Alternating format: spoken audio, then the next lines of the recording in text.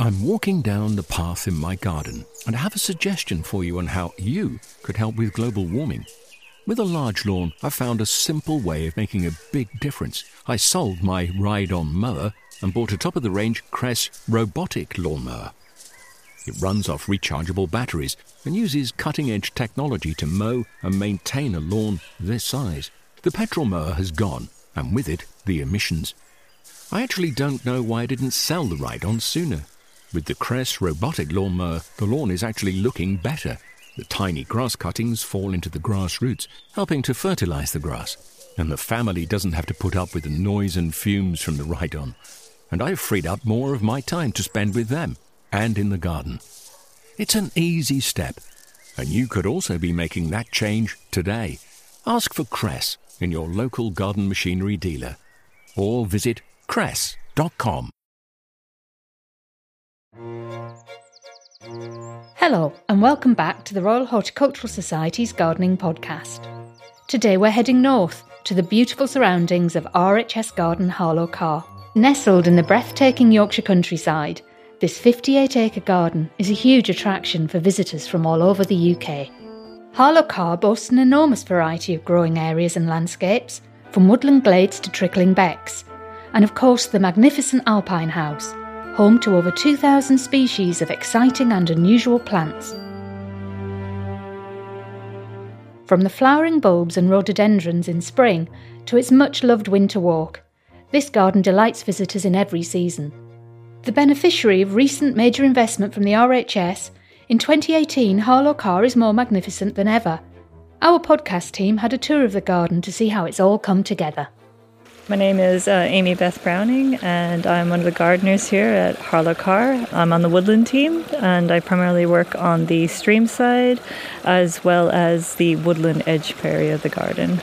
Right now we are standing on a lovely small bridge that is just located right below the Sandstone Rock Garden that is surrounded by some amazing ferns, some lovely aspleniums and lady ferns, and lots of different primulas. The sound of the water seems to stop everybody on the bridge. It doesn't matter how old you are, so the youngest kids come up and they get really excited as soon as they hear it. Everybody likes to look over and see the reflection, which is also really lovely.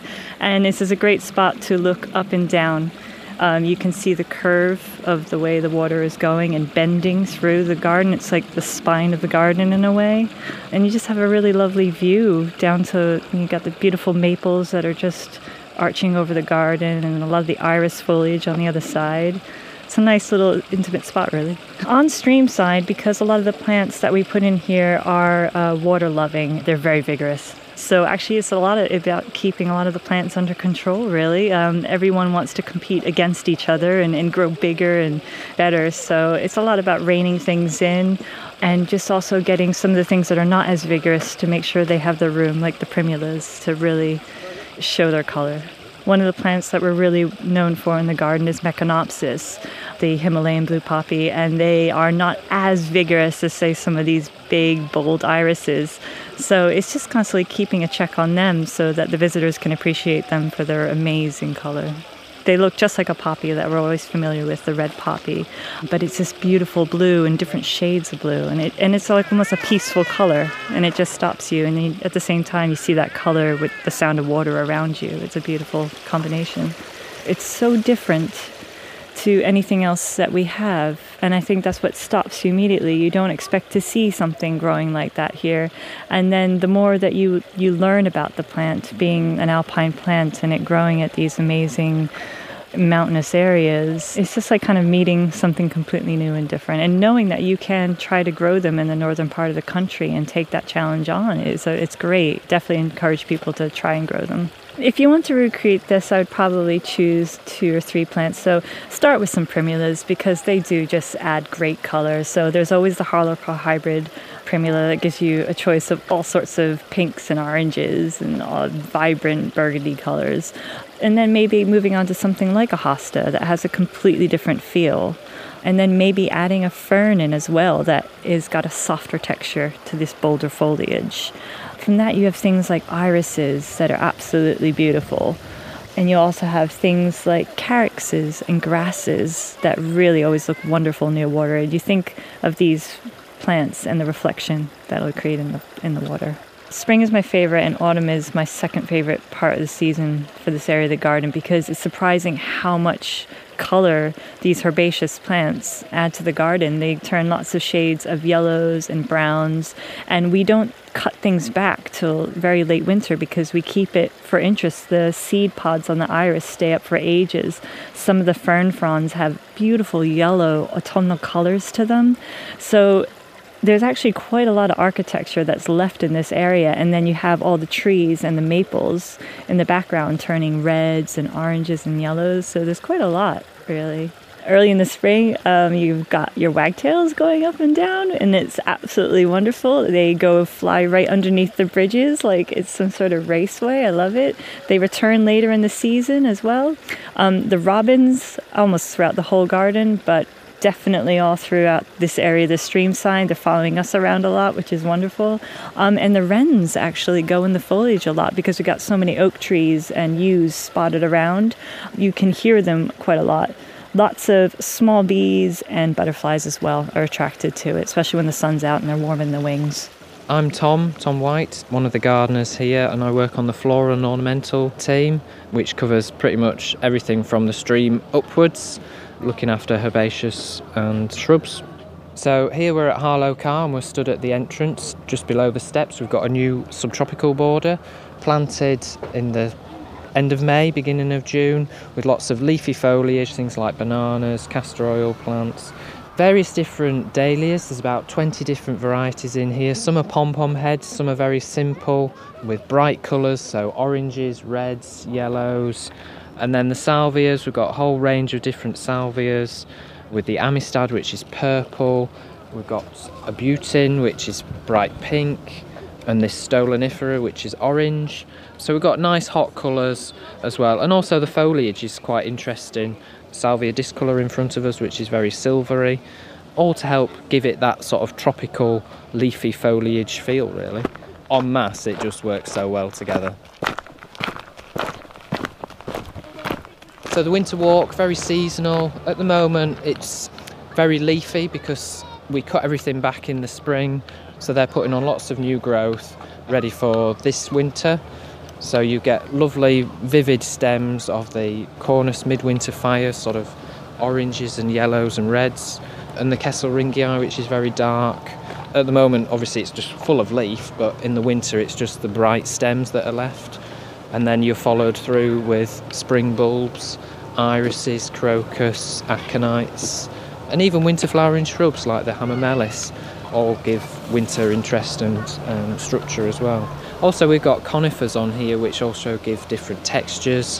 Cryptomeria just behind us over there, quite a biggish shrub which turns more purpley with colour. So as well as lots of stem colours, we've also got different textures on here as well.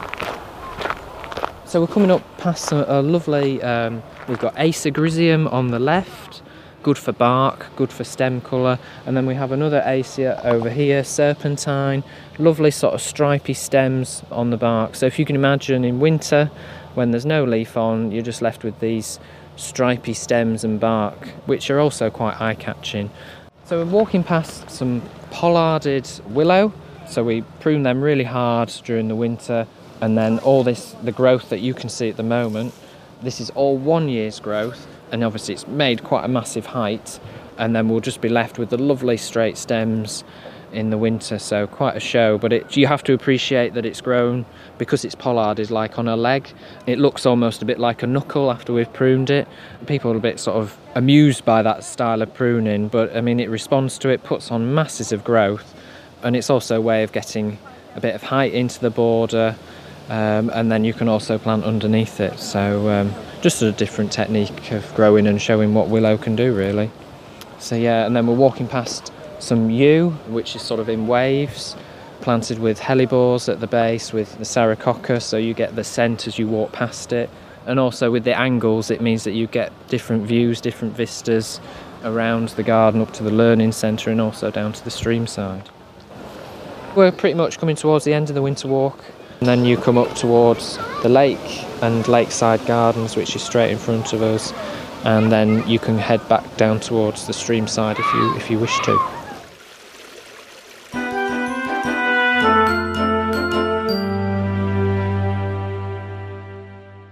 Harlow Carr became part of the RHS in 2001 when it merged with the Northern Horticultural Society. But the garden began its life in 1950, when it was built as a trials ground for testing the suitability of plants to grow in a northern climate. Well, my name's Martin Fish. I'm one of the garden advisors here at Harlow Carr, which is part of the RHS Gardens Committee. And because I live in the north of England near Harrogate, I'm one of the garden advisors here. Been a gardener since I left school at 16 and have worked in horticulture for 40 years. Harlow Carr started a long time ago, really. Harrogate is famous for the healing waters, the sulphur waters. They're all over this side of Harrogate. There's the Valley Gardens down the road where there are 30-odd springs in the garden. But Harlow Carr also had its springs, Carr meaning a wet area. And it's down sort of where the pump house is now. There were some sulphurous springs, and people would come to Harrogate in the early 1800s and they would take the waters and bathe in them because they believed they healed all sorts of ailments and aches and pains.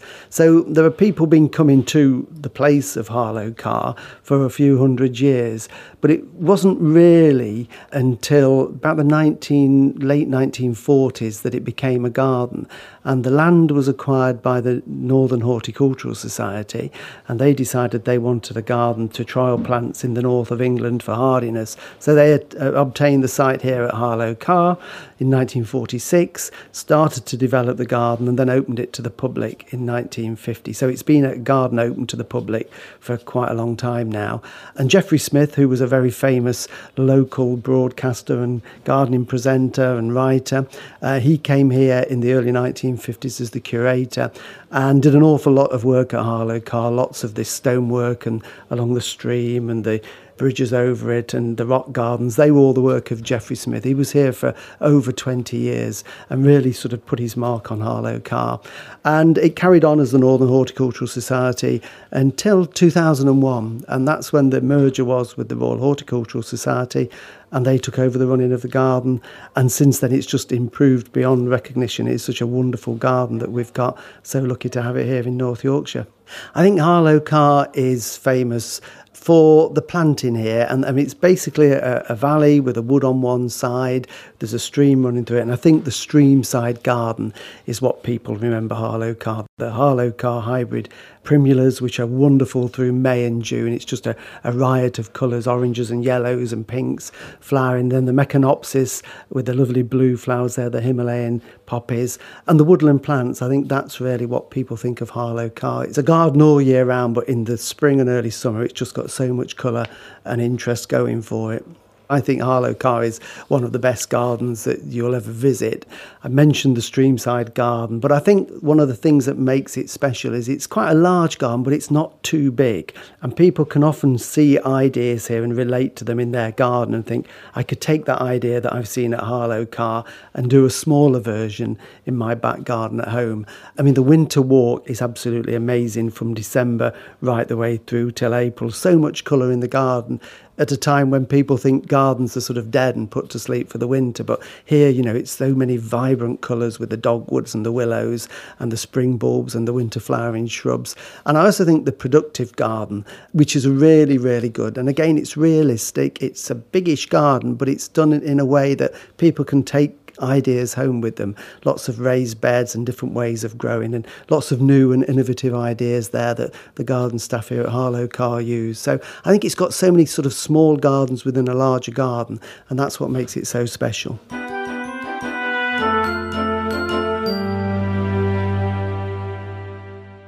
Geologically, Harlow Carr is really interesting, as it features natural sulphur-rich springs that once tempted wealthy Victorians to come for a healing spa. As far as the plants are concerned, much of the soil here is acidic, which helps create the perfect environment for rhododendrons and many choice woodland plants. If you spend any time around gardening folk, you know that there are some plants that people seem to go crazy for, driving people to incredible lengths to see and grow them. We took a tour of the woodlands to see what all the fuss was about. My name's Matthew Brewer.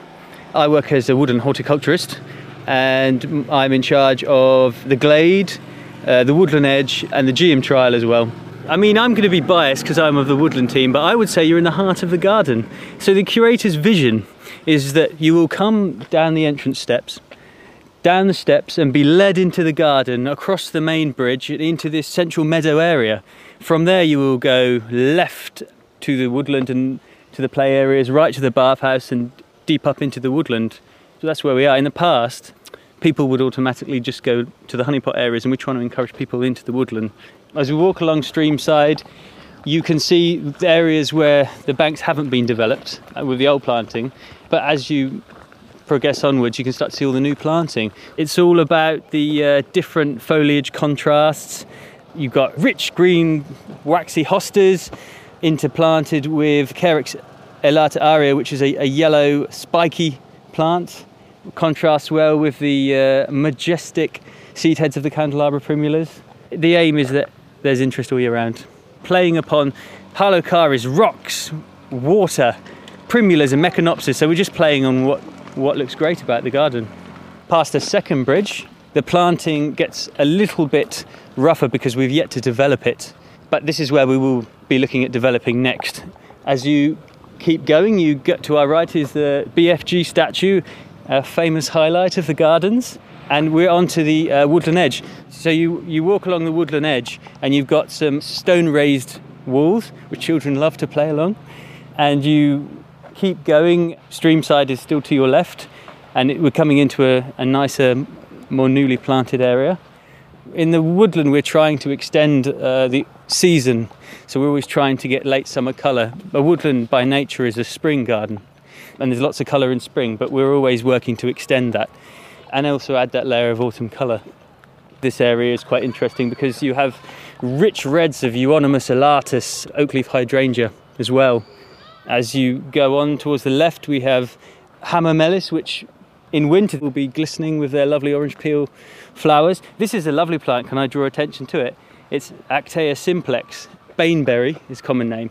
This is a plant of interest later on in the season. Can you see it's got these lovely little delicate racemes coming up now, but they form like foxtail white flowers. The scent's amazing, it just carries along the stream side. So great one for late summer interest.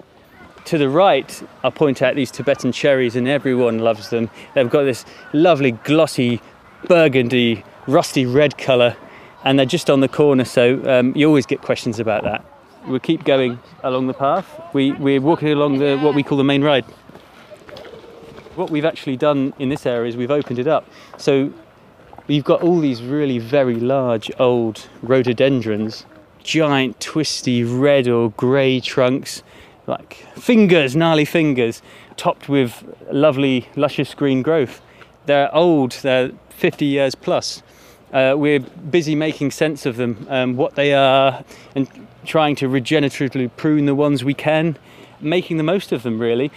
Until recently, a lot of these rhododendrons, a lot of growth had encroached upon the main ride, and it was quite narrow and windy, and we've been clearing things back and opening it up and give it more of a sort of a broad walk that people can get down free abreast, if you want to consider it that way. We want to head up into the Glade. Not everyone sadly gets up here, they tend to stay on the main route, but it's really worth checking out. It's lovely, it's nice and quiet and peaceful. A lot of plants, as we're developing streamside, the area we looked at earlier, they're coming up here and they do very well in these conditions, quite shady and moist. So we're planting them up here, but we're adding hostas at the back, with sort of like electric blue hostas that go really well with the ferns. You had some Martican lilies that just finished. On our right's a really lovely tree. I mean, it's finished now, but I have to talk about it. It flowers late May, early June, and it's called Rhododendron Loderi King George. It starts off with this really amazing dark pink flower, almost when it is in bud, and then as it opens up it gets to pale pink, and then when it's fully mature, white, and it again has this most amazing heady scent, and people love it. Next to it is the Rhododendron Unique, which has orange flowers, and it flowers in spring, again scented, but this forms a bit of a pinch point, so as you progress into the glade you can't see what's ahead of you, and then you're into an opening, a clearing. As we walk along the path, We can see some GM lemon drops, not used that widely, but they do fantastically well here up in the glade. Dark green and luscious after the recent rain we've had, but they've got a sort of lemon yellow flower. To our left is a path that I created. This area originally through here was all these self-seeding birch, hollies and things like that. And we came through with chainsaws, cleared a path through, just created a higher path. We've got a lot of big paths, but those little intimate side paths that wind through the area, which you can explore yourself, maybe where vehicles can't get to, where you can put maybe slightly more interesting, unusual varieties of plants in as well. What else have we got? Cercidophyllums. I mean, the cercidophyllums, how can we not talk about those? They run through this area. Another amazing scent plant. Smells a bit like burnt sugar or candy floss as it rots down in the autumn.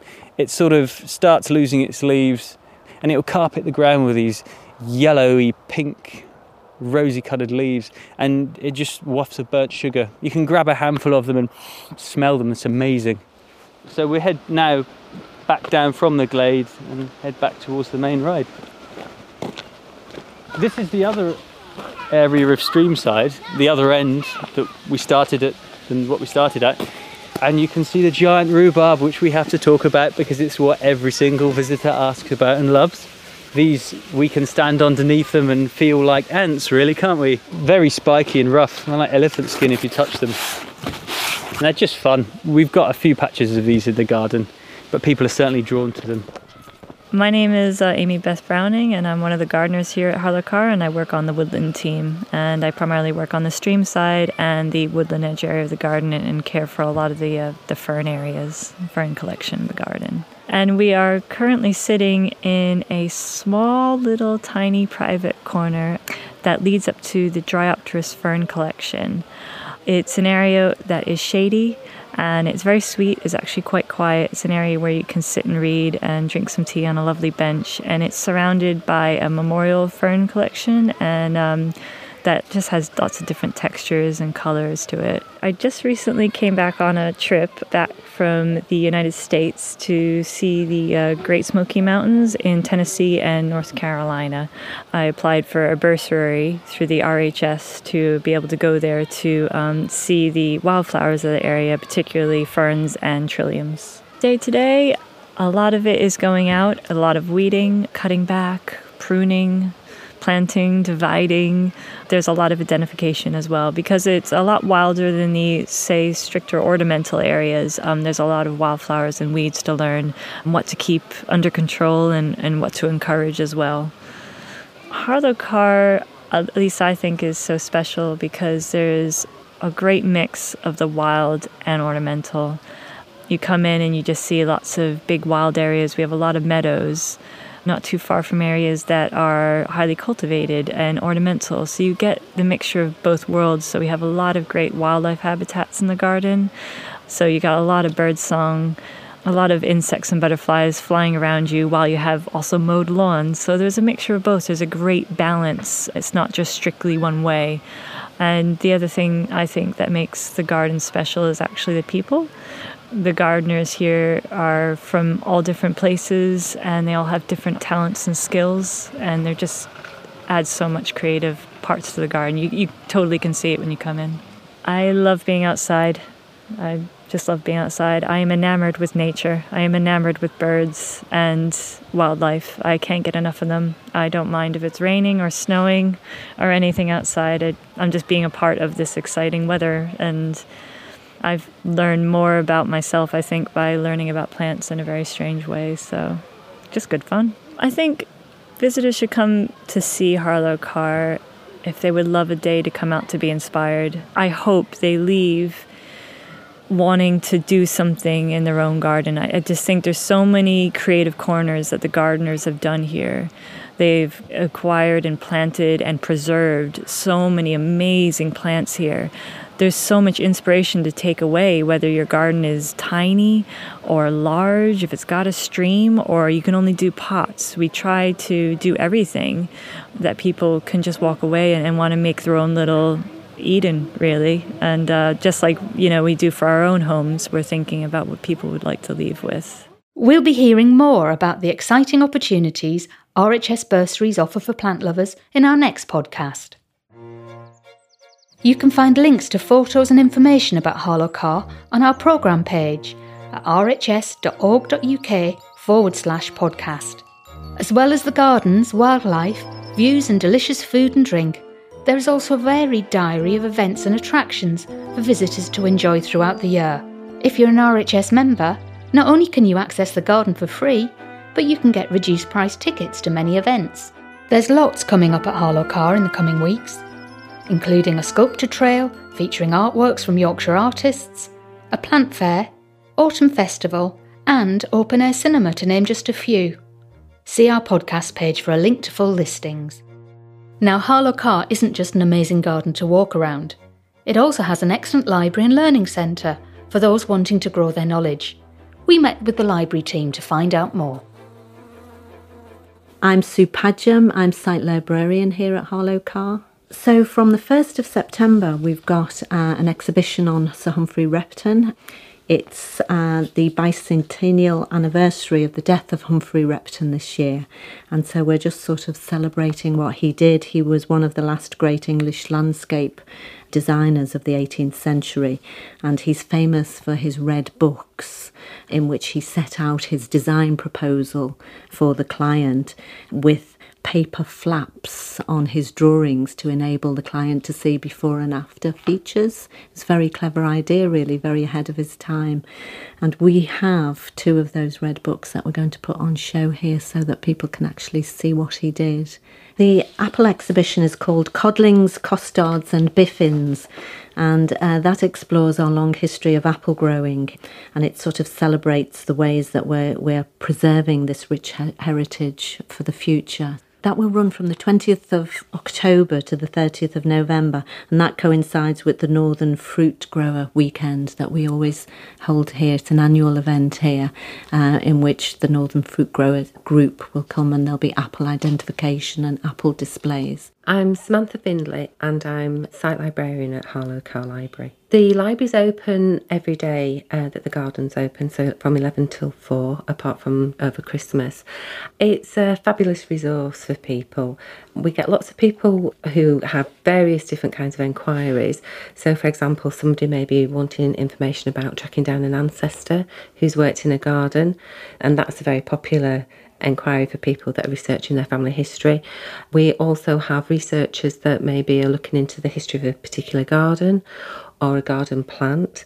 So we have those kind of people, but then we have people who are just generally very interested in gardening, and they may be wanting to plan a little area of their own garden, or they may decide that they want to start growing some vegetables, and we've got lots of books and resources here that enable them to do their own research as well.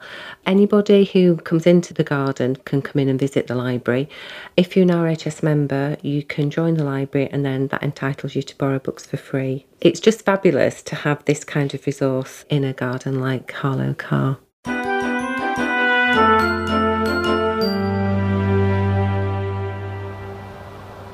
Recently, people have been moving back to having more alpine plants, and Harlow Carr is leading that charge with their alpine house. We went along and met another member of the team there. My name's Andrew Willix. I'm a team leader of the nursery and the alpine department. I've worked here now for 22 years. This particular glass house is very, very interesting because it was built now approaching over 10 years ago. It was very much needed because we'd had the original glass houses, some of them which dated back to the 1950s. And when we do grow alpines, they do need to have specialised growing unit, almost like a chimney set up of ventilation systems. As you can see here, we've got a very, very low ventilation system to the side, which you would see in a conventional glass house, and then very, very high ventilation systems which will conduct the air right up out to the roof of the glass house. This makes sure that the alpines are getting a good movement of air around the plants, which is very similar to what they would be getting on top of a mountain or a scree side. An alpine plant is a plant that exists above the tree line, so it's basically the first plant that you'll come into contact with after you've walked through the last tree line of vegetation on a mountainside. So you could be looking at plants in here from the Pyrenees to the Himalayas, parts of South Africa, South America. The great thing about alpines is that basically most countries have got an alpine or an alpine-related plant in them. So they're quite challenging plants that can at times require a little bit of specialist sort of attention. Somebody's got a balcony or somebody's got a very confined space and they're very, very keen on growing a wide range of plants.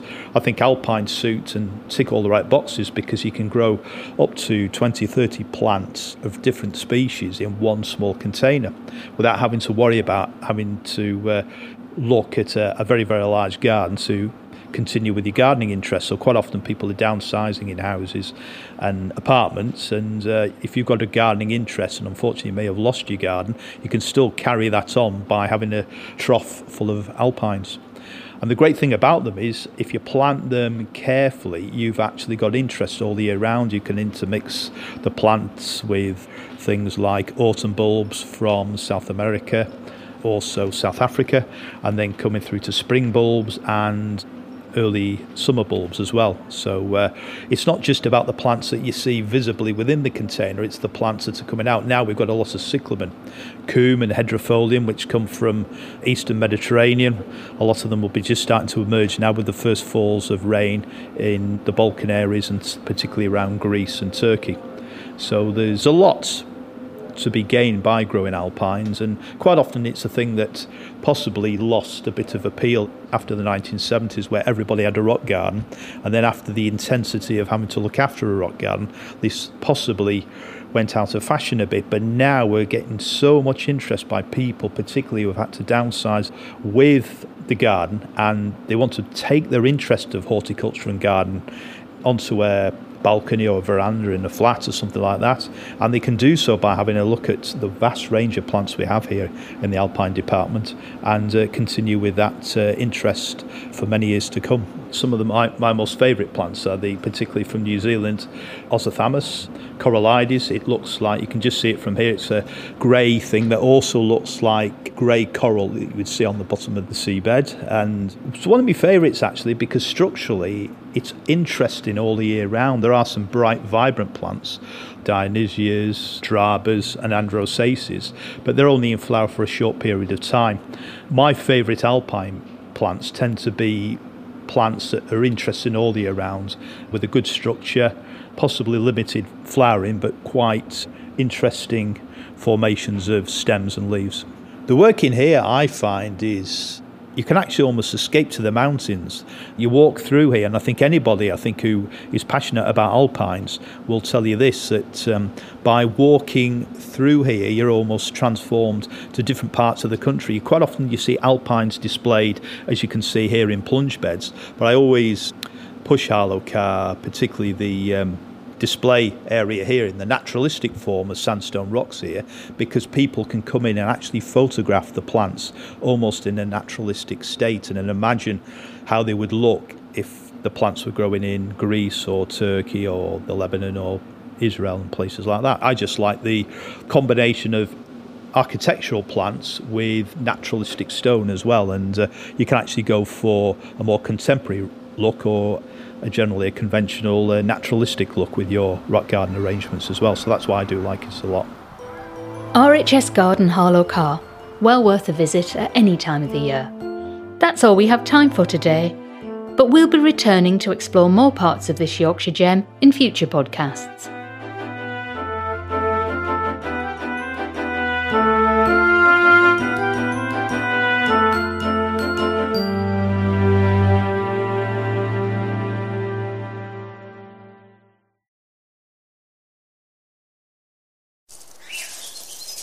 I'm walking down the path in my garden and I have a suggestion for you on how you could help with global warming.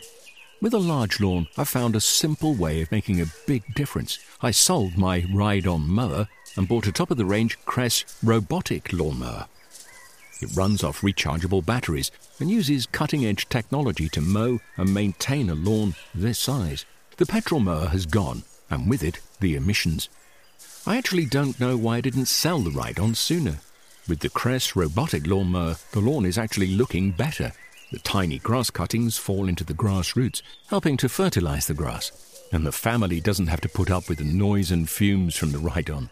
And I've freed up more of my time to spend with them. and in the garden. It's an easy step, and you could also be making that change today. Ask for Cress in your local garden machinery dealer, or visit cress.com. Discover the beauty of an RHS membership all year round. Save 25% off an RHS membership today when paying by direct debit. Prices start at just £55.50. With a membership, you'll gain access to an array of special events at our gardens all year round. Be the first to know about RHS flower shows and get exclusive member-only days, plus reduced rate tickets. And you'll have the chance to enhance your gardening know-how with access to free expert garden advice, monthly editions of the Garden magazine, and so much more. Terms and conditions apply.